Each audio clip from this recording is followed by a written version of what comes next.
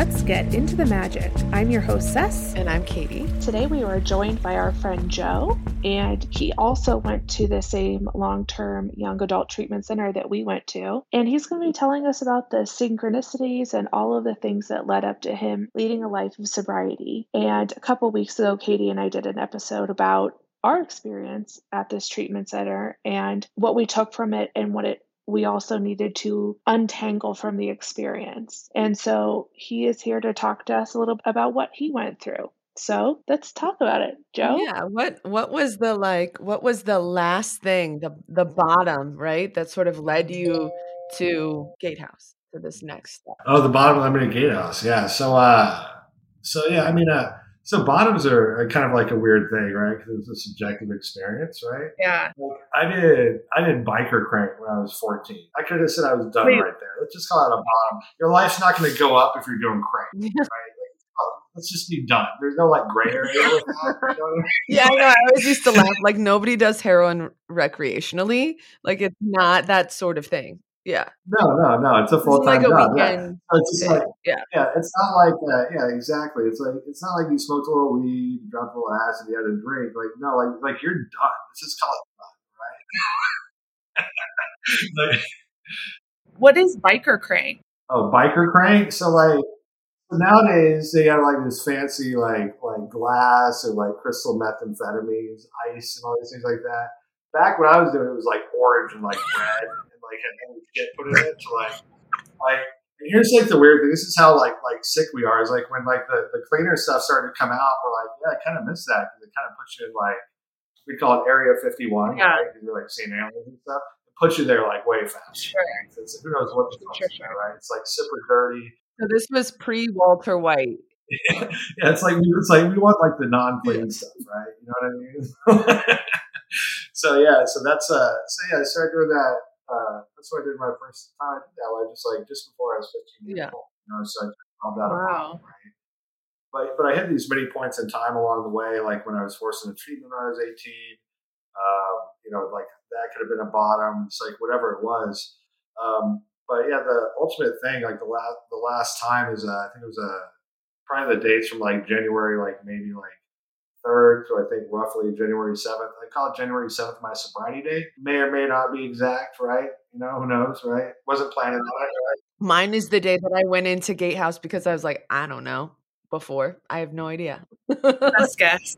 Yeah. No idea. Yeah. Yeah.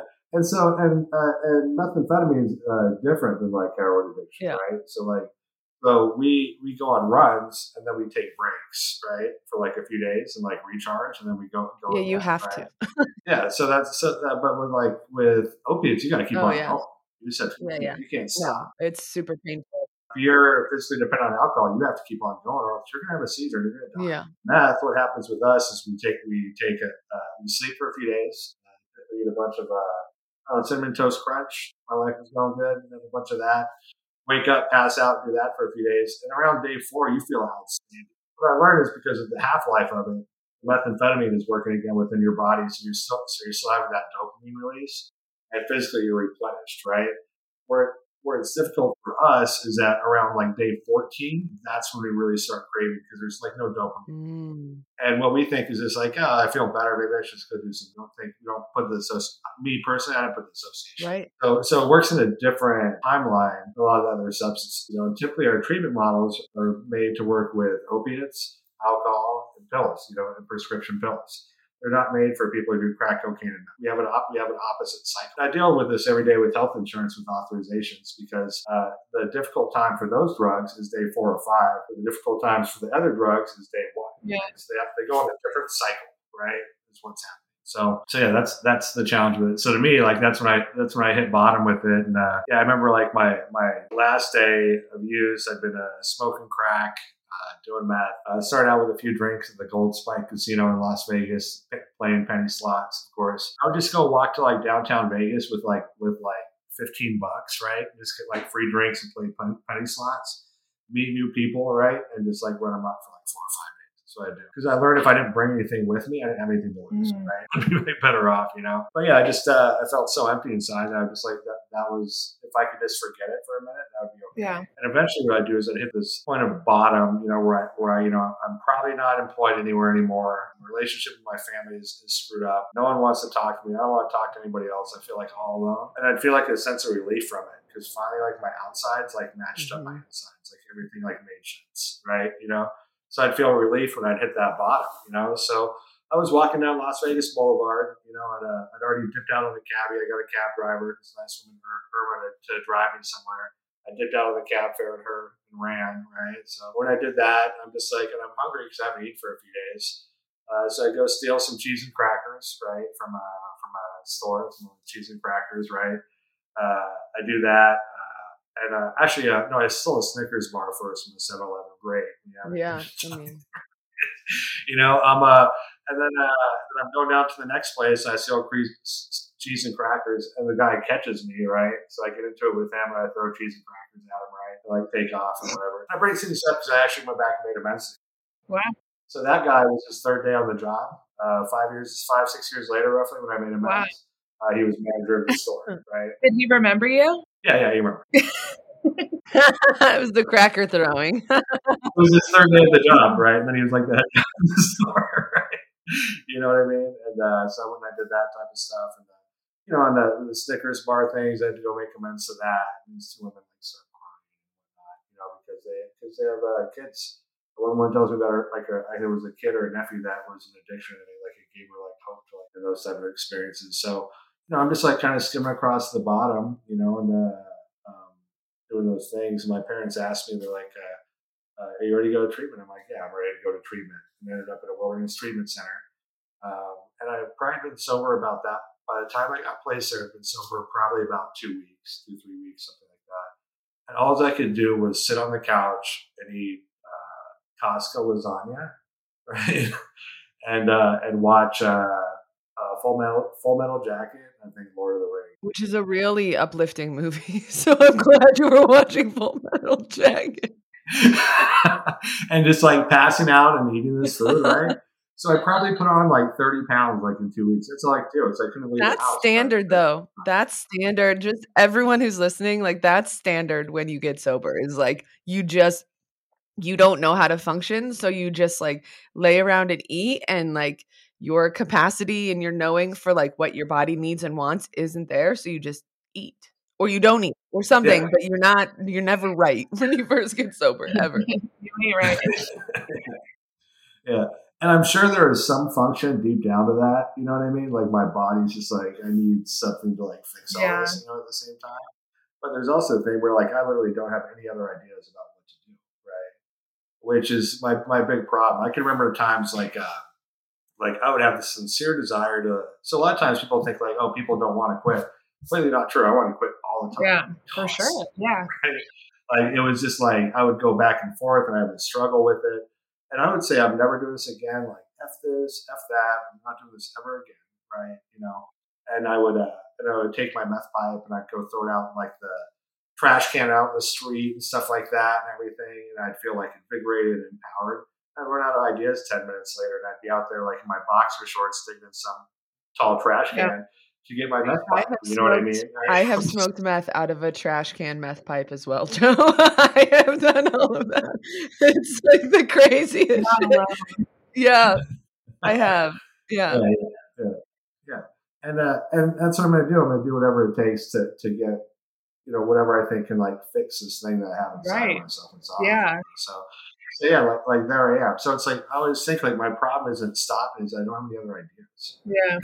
What to do next. You know what I mean? The desire is there, the other component that really became clear to me later on is that I had those bottom moments hundreds of times, right? And what would happen is I didn't have a way out that I could see, right? And instead of feeling that absolute hopelessness that I felt, right, it was easier for me to go back to the delusion that I can manage, rather than to face absolute hopelessness of my situation. So once so of course it takes some type of leap of faith, and for me that was treatment. I was I don't know what that means. Yeah. did that thing before, and maybe there was something there because this guy brought in a meeting every week, and he was like 10 years sober, and like at that point, I didn't care if he was cool or not anymore. Like I just don't even care. Yeah. I just don't want to suffer. Yeah. So that was my solution to it. I think once there was hope, right? I was able to face the hopelessness of my condition. Of my ability to manage my alcoholism, my drug addiction on my own, my mental health, whatever it was. Yeah. Right? So there's that component of hope. That's one of the beautiful things that you get with things like community support groups or different communities with our people recovered, is that you can't textbook that, you can't medication that, you can't do anything. No. But when I got to Gatehouse, one of the things I remember is I don't know if you guys remember Randy, right? Oh. So Randy was like 10, 11 years sober at the time. He's from Oklahoma. He can string together every AA saying together like perfectly. You know what With I a mean? twang. And he'd get these really playing this really powerful thing, and then he'd go off on some tangent and be like, "Well, that's how you make meth in your trailer with that." Anyways, God is good, and God is good. and he would like get into that, like, and he have road flares, and like he'd catch himself and like, okay, I'm not going to get into that. Right? He'd be giving you the ingredients for meth or whatever, but like a deeply like spiritual person, that just like, yeah, a guy like this clicks and makes sense. He had a way about himself that still wasn't attainable to me. Right. But within a community, and this is one of the good things about Gatehouse, is I saw guys that had 3 months, 6 months, 9 months that were within my demographic. That was attainable. Yeah. Right? It's like if I just picked up running, right, and I see someone run a 4-minute mile, it doesn't do anything for me. But if I can see someone that gets like a 9 or 10-minute mile, that's attainable. Right. It's a model that I can follow. I also think there's something about the fact that when you're around a community and people that are your age and have gone through similar things, you can all share and talk about that experience, where like maybe it's not in the most healthy way all the time, but it's not in the dark. It's not in shadow. It's not that you're scared of talking about these things. You get to sort of like process and sort of refeel and then let go of and reframe all of these things that you did and all of these experiences that you had, good, bad, hilarious, scary, whatever they were. Yeah. And then we learned how to have humor around them too, which is, I mean, some people who may not have the experience that we're having might be listening to this and be like, why are they joking about this shit? Horrifying. It's because you have to have humor around experiences like that. It's a higher form of placing it somewhere else. It's not that we immediately started with this. It's that having those discussions with people, having those processes and that experience allowed us to frame it in a way so that it's not attached to us, right? It's like a past thing that we did, but that's not who we are. Yeah. You know what I mean? Like, I'm not that person today. I'm someone different. Yeah. And just laughing at the absurdity of like how your brain used to function. Right. It's not relatable in this moment. No, it's not. And that's part of it, is like it is and it isn't relatable. You're like, how did I ever? But also I know that I did. Like, what? 100%. Yeah, like that was my life, right? Like, that was crazy. That was completely normal, completely okay. And that was just how it was. But yeah, we can laugh about it because we've come out on the other side. But I think that's a process of doing that. Is that I have to find a way to detach from that whole identity. And it's a different person. It's a completely different person. I don't know if you guys have gotten this, but sometimes I'll go hang out with old friends, and like I started doing this. And the drive was to recreate that same system. But because of my experience, I didn't fit that system anymore. So like it disrupted it. And they're just like baffled at times. They know it's me. They know it's the same person, everything, but they're experiencing me in a different way. It somehow like causes like a shift in their schema. We're like, oh, I have to like reorganize how we do this. Because Joe's no longer the fuck up that I go hang out with every like once a year when I want to like just fuck off my life. Right. I have that experience even now. Like, so I had a group of friends in Boston who I still talk to, but I don't see that often. And it's been like 8 or 9 years since I've really been in that group. And like the amount of growth that I've had even since then, like them talking to me now, they kind of don't know, and I was sober then. Like I was doing all the things, but I was just different. How I was handling life, how I was choosing to look at things was just different. And so today when I come at them with the way that I am today, they're all kind of like, who's this? Like, how this does not compute. Like, how do I, like, does not compute. But that's the beauty of the journey that we're or all on, you know? Like one of my friends, I was talking to him yesterday and he said this thing that I just thought was brilliant. He goes, healing is not something you do, it's something you choose to become. Yeah. You know? And like, Yeah. so it's something that we've chosen to become our healed versions of ourselves in every present moment, you know? Yeah. I love that as a process and as a choice, you know, rather than It like is a choice something that to evolve and shift. And if other people around you aren't doing that, it's very hard yeah. to still hold those friendships or relationships in the same light anymore. Yeah. It's difficult, and sometimes to me, because I don't know like why I was like touched and given like what I'm given, but like I like love it, right? I just want other people to have that. Yeah. I'm like, you know, that person you think you are may not be that person, Right. right? Those limits that you have for yourself, Yeah. those aren't really there, right? You can let those go. You know what I mean?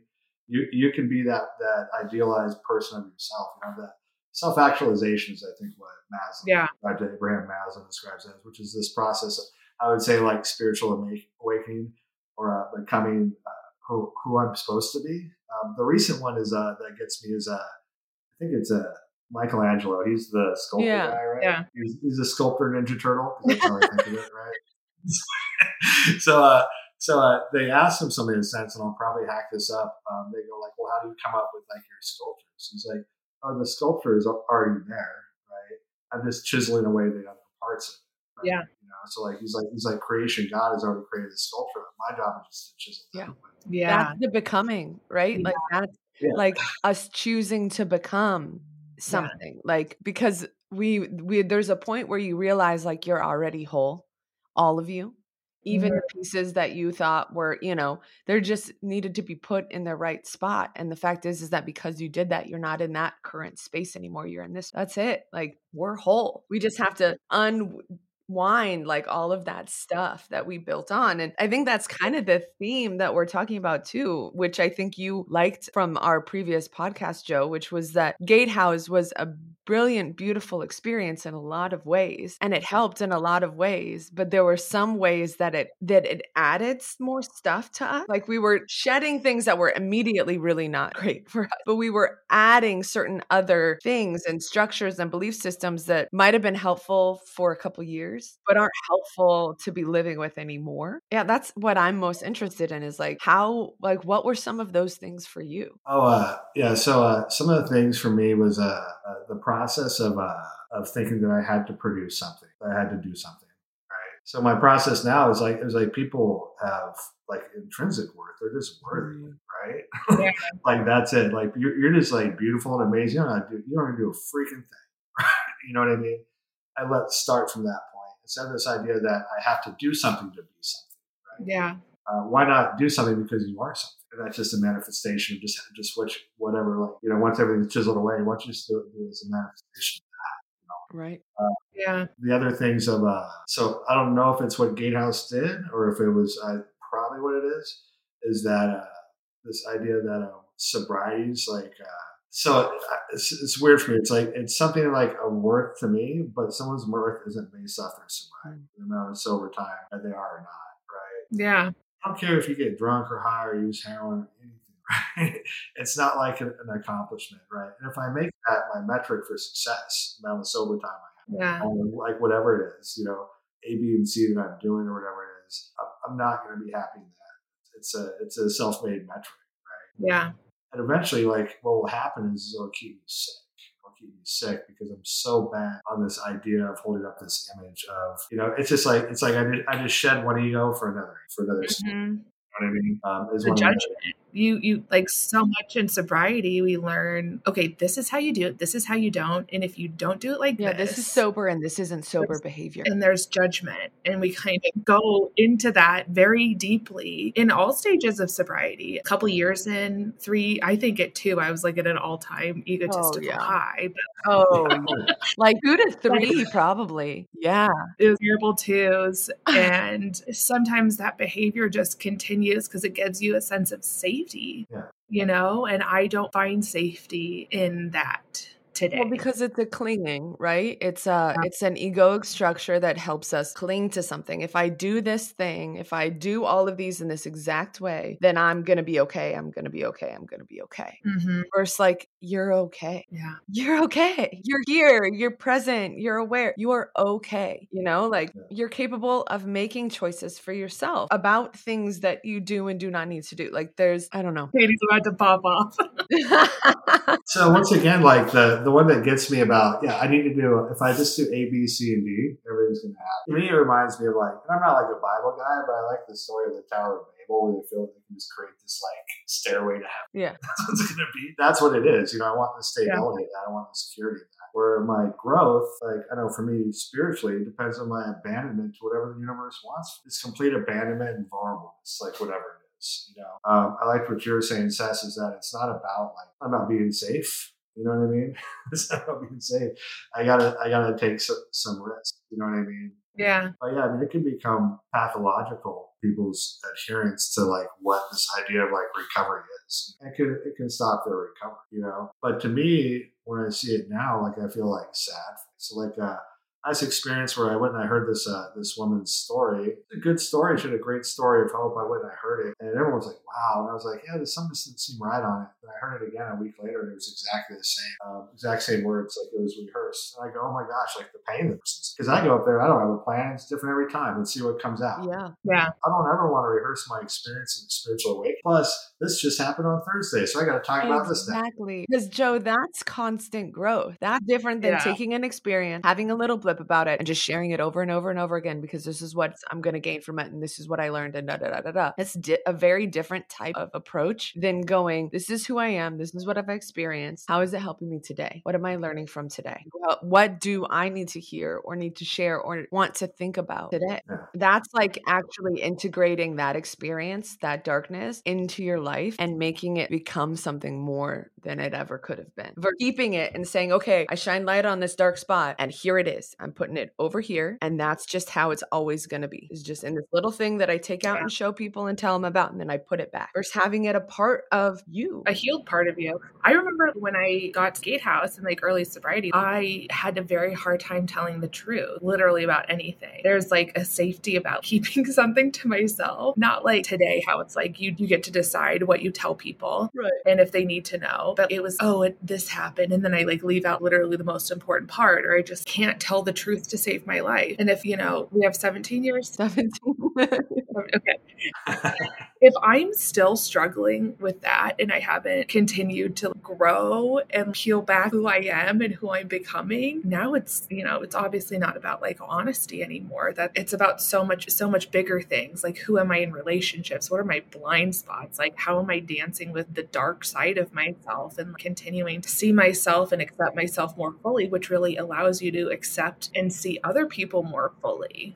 Yeah, that's huge. It's huge. And Joe and I talked about that last week after we hung up the call, was the integrated spiritual approach of just, it's not just one thing. No. It can't be. So many people get stunted in that. And it's like, well, this has to work because it worked a couple years ago. And I mean, I'm speaking from experience. It's like, I'm going to try to force this one thing to work again today, even though that was 3 years ago and I've gone through a lot, and maybe I need to try something new, or like just expand the circle a little more. I know. I noticed like early on I had checklists in my head because it made me feel safe and secure. Like, okay, I got up and I meditated. Check. I made my smoothie. Check. I did this. Check. I did that. Check. And it's like and that was great. And I really enjoyed that for a long period of time. And then at one point it became a literal checklist, and I was begrudgingly doing these things. And where's spirit in that? Yeah, there's no spirit in that. And I sat there and I thought, wait, why am I doing this if I'm not called to be doing this? And that's like how I flow with things, is I can at this point trust my instincts and my knowing enough to go, what am I called to and what am I not called to in my spiritual integration of this life and this experience on a daily basis? Sometimes that's getting up early and hiking and meditating. Sometimes that's sleeping in and sitting with a coffee out in my backyard.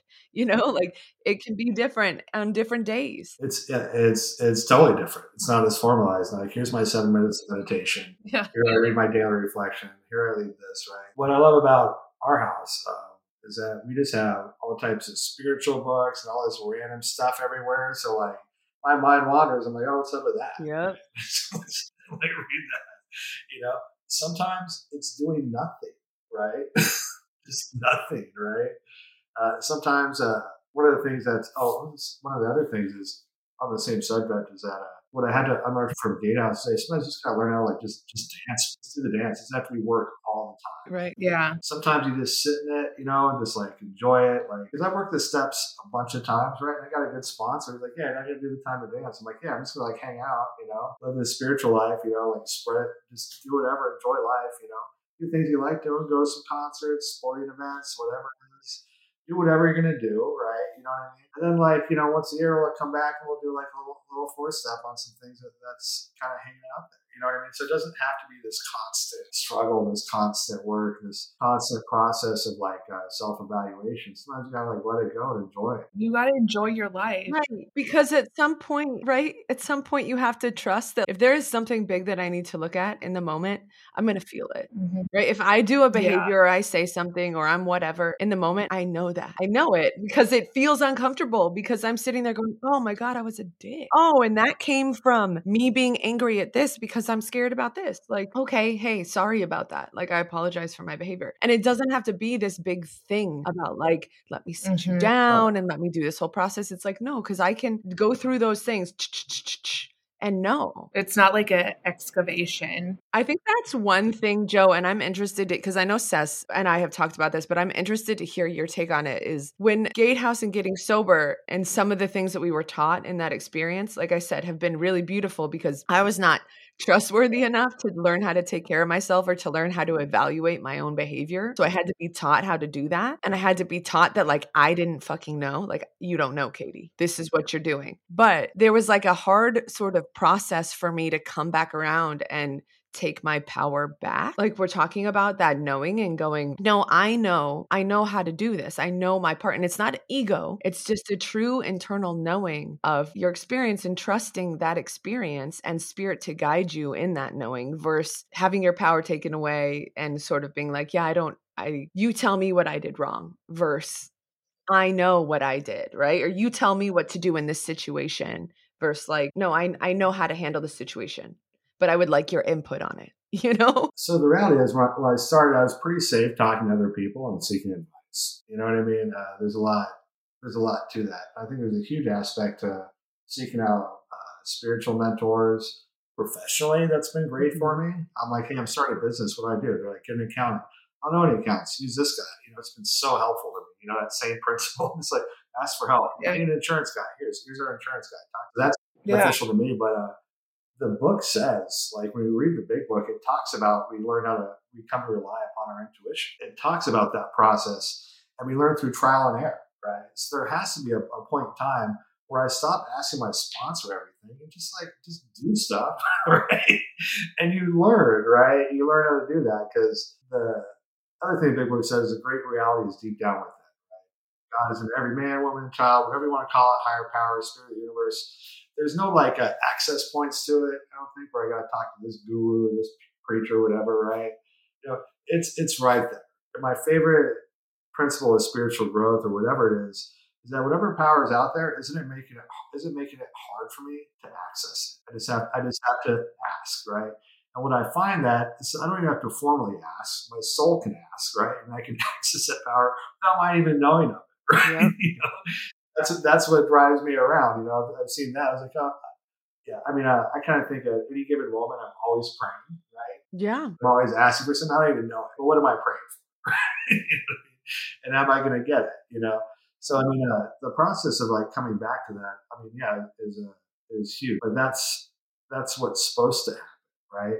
It's not ego to have that, right?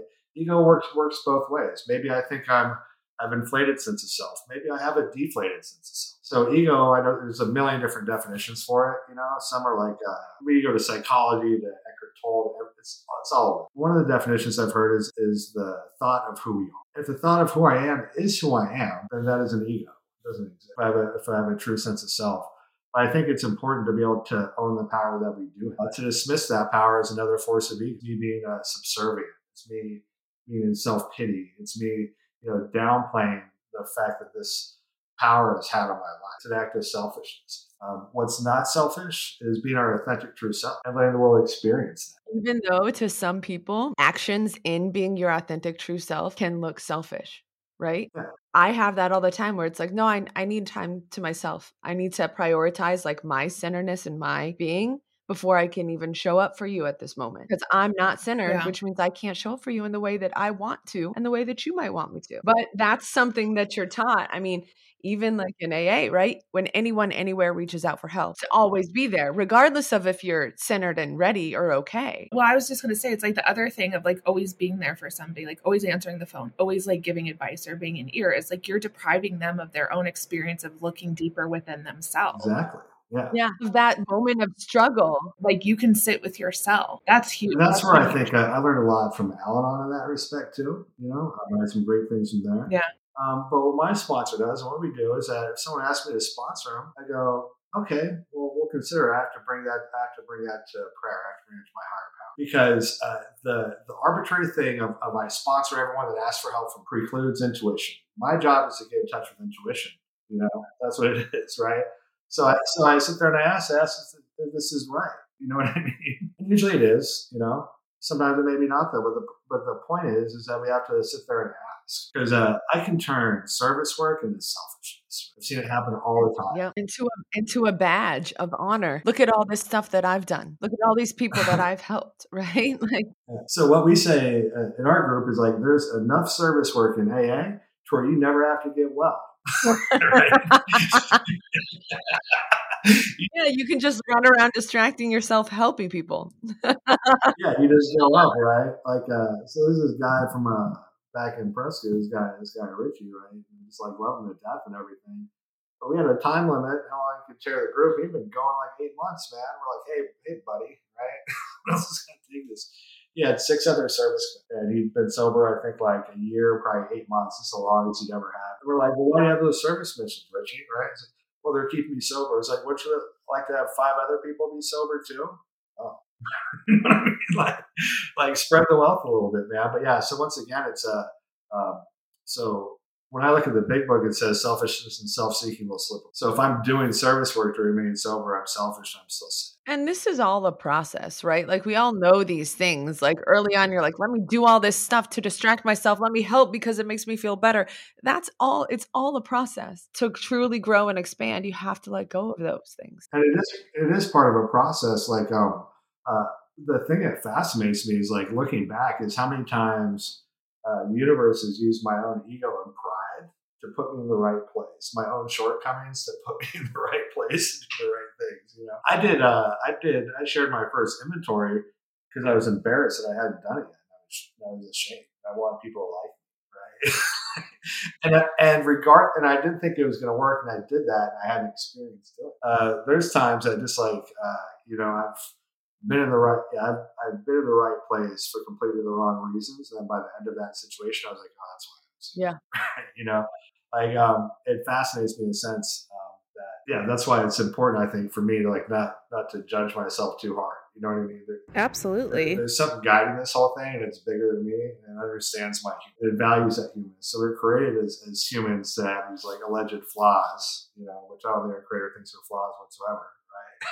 For a reason. We're nuanced, we're different. We have an X factor to us, right? It's important to embrace that. That's another thing is I thought recovery was walking on water. I mean, perfect. No. It's more about being in touch and loving my humanness, and my shortcomings and the shadow, and all those things, that I tried to tuck away the shame from. I just love it, So it's I think Thich Nhat Hanh talks about. He talks about nourishing their anger and nurturing it as a child, holding it and like loving it, and those type of things like that. Same type of thing. That's what we do, I think, when we're laughing at ourselves, our own behaviors, is that we're loving ourselves. Yeah.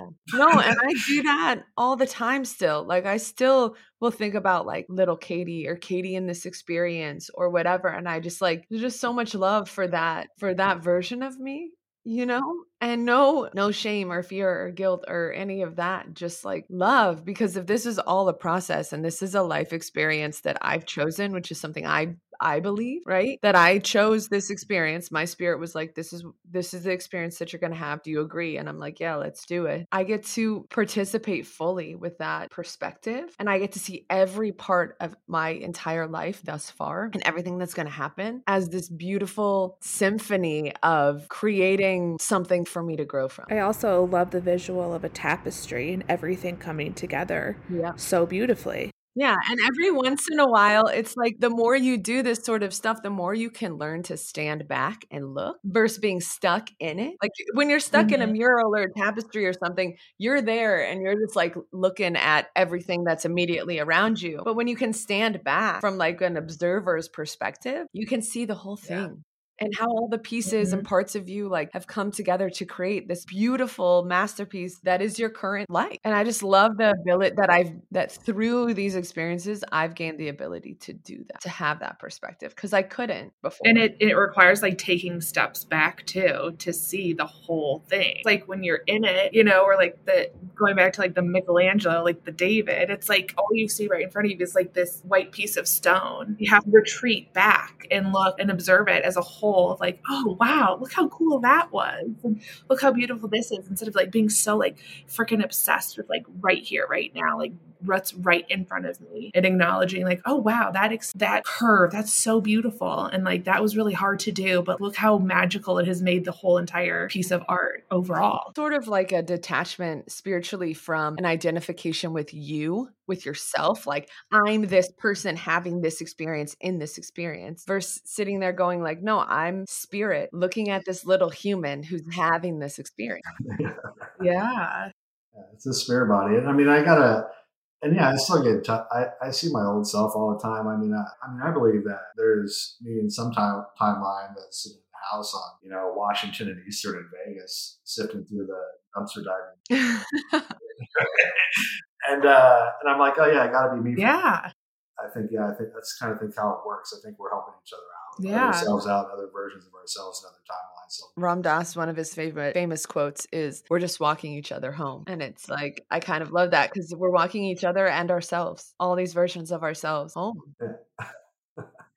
And what you were talking about, Seth, when you're talking about hyper focusing on these things, this brought me up to like when I'm drilled into like doing something I'd be like worthy to put on a 4th step or something like that, where I just like can't get unfocused, you know what I mean, and that type of thing. But it's so true. There's when I look at the grand scheme of things, I think the more I've been doing this, the more it's easier for me. Is that when things are happening, I'm not as affected by them because I just understand that's just like how that's going to go, and it's okay. Yeah. Right? You know what I mean? I used to get so like mad and frustrated because I felt like I was doing all the right things, right? Doing all the right things. I was decent. I see people like not doing those things, especially professionally. I got this a lot, and I'm like, why are they getting those things that I want and that I feel like I deserve, that I put in the work to do? Why are they getting those and they're not doing anything to deserve? And I was resentful. And then I watched it over 10 years. I'm like, oh, God wasn't like closing doors for me because he was closing that door. He's like, I got something better for you. You don't need to go down that road.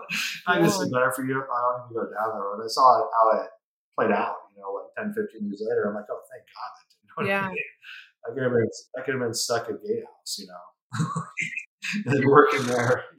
There's like that belief too, that it's just like, why is this happening for them and not for me? And then it's also just this, my life is not supposed to be like theirs. I have different life spirit journeys that I'm supposed to go on that they're not. We're all here to learn different things and to experience different things. I'm not going to get into like past lives right now because that's really not what this is about, but we're on board. Yeah. Like, okay, I'm not here to learn those lessons. I learned those a long time ago. I'm here to learn different ones, to just accept that it is perfect unfolding, and to trust more, not to grip more into what I think I need or what I think I want, and to trust more in the flow and just kind of go down the river on my floaty. On my little floaty. Floaties. I like the idea of floaties. I'm gonna think of that next time. This is my floaties. My floaties are on, I'm flowing, I'm fine. So one of the other things that also struck me about Gatehouse, and this is really related to that length of stay thing, is and I know you can relate to it, is the bonding that you experience with other people. I really feel that a lot of the magic and impactful moments happened in the space outside of treatment. Yeah. So it wasn't in circle. It wasn't while we were doing this. It wasn't doing that. It was all those moments in between and the space that allowed for that, for those type of things to happen. So I mean, I remember I had a moment where I don't know if you guys. I'll just bring it up. No, I don't think you were there yet, but yeah, they had a thing. It's these like gatehouse scandals, right? Yeah, there's so many. This one was dubbed the underground porno. Wait, is this when you guys got porn from your neighbor? No, this is from Seropolis, right? They had like a whole like big trunk full of porn, right? And they like vintage, like Playboys. What's that? Yeah, Playboys, like houses, things like that. One or two hustlers, nothing too crazy. Right? This was a very like curated classic. Yeah, this was like smut, like some good smut. Yeah, not necessarily porn. Yeah, donated to to Seropolis out of the goodness of his or her heart. Not sure. So maybe they had a life changing experience and they decided. So we had that like whole experience, and it was really weird. Is that like there was people you could tell about it, and people you couldn't tell about it. Because people, I noticed everyone was quiet, right? There was no like contention or argument in the male community. Yeah. Right? So, it was like 3 days of peace, right? It was like 3 days of peace and everything like that. And then one of my buddies is like, I can't do this anymore. I'm like, don't ruin it. Yeah, don't ruin it. We were just sick people, just like scraping down the walls for any type of dopamine we can get. Yeah. The fantasy we can get. Don't know how to live. Also, right? like looking at porn isn't wrong. You know what I mean? Like it's not wrong. So it's not. It's not at all. You think everything's wrong. But a gatehouse, yeah, everything can have shame attached with it. And there's so much shame to unpack when you get sober too. Yeah, through this process, but also like for me in that particular situation, especially in my history of drug abuse, like it wasn't okay. I wasn't ready, like comfortable to do that, right? You know what I mean? But I remember during this time, I remember like seeing like Will go into our bathroom to like pray, and like it just like struck me. I was like, he just went in the bathroom, just like, well, maybe I could try doing that. Right? It opened up a huge thing with me. Had nothing to do with what went on in Circle. Had nothing to do with what went on in therapy, group, nothing like that. But there was an experience of seeing my friend that was struggling. Yeah. You know what I mean? And that, like, stuff like that. Other things, we laugh about our experiences, right? There was this time, Zach and I didn't really see eye to eye for some reason. I have no idea why. We haven't figured out why. But we were smoking inside a smoking pit, and we got on the subject of crystal meth, and we talked about the most extravagant crystal meth pipes we'd smoked. Yeah. You know what I mean? And we had some things that we could relate to. And through that process, like not even during a group or anything like that, we had a process of identification, right? And that feeling of being separate from or apart from had started to melt away. That was how we could connect. That was what stage of development, right? Mm-hmm. We could talk about that. Yeah. You know what I mean? Just little things like that. So it created space for certain things like that to happen, certain type of connections to happen. Yeah. No, I had one experience. I actually wrote about it where Kate was my sponsor, and I had gotten in trouble at the ranch for like trying Wiccan stuff because I grew up in a Christian church, but it was not for me, and I'm fairly rebellious. So it was like definitely not for me, So I started studying Wiccan stuff at the ranch, and I got in trouble for that and wasn't allowed to have that as my higher power, which was further fuel for me to be victimized and be in self-righteousness at the same time, right? Like they're not allowing me, who needs to have a higher power, to have this higher power that works for me. This is you know what I mean? Like that's where I was at. So like exactly, victimization and self-righteousness, like the perfect combination. Thank God we don't do that anymore. I mean, every once in a while, but not to that degree, right? Like self-righteousness can come up for me. I'm just saying. We have like the space to observe it now. Yes, I can laugh at it now. Like I'm like, there it is. We know when we're doing it. That's the difference. Yeah. Yeah, I like to dig into it because I don't get a lot of opportunities to be self-righteous. So if I get one, I'm going to use it hard. And then I'll be like, yeah, that's a little extreme, Johnny. Yeah. But like, I want to feel that. Yeah, for a minute, agreed. It's like not terribly, but yeah. And it's just for one time, right? And it's sneaky too. It's a sneaky one. Yeah. Yeah. Anyway, so I went up to the main campus, and Kate was my sponsor, and Kate was Wiccan. She studied that. She was the manager of the girls' house, and that was allowed. So it was like this sort of beautiful, like, shut up, Katie. This was like not because of your belief system. This is because your behavior around it.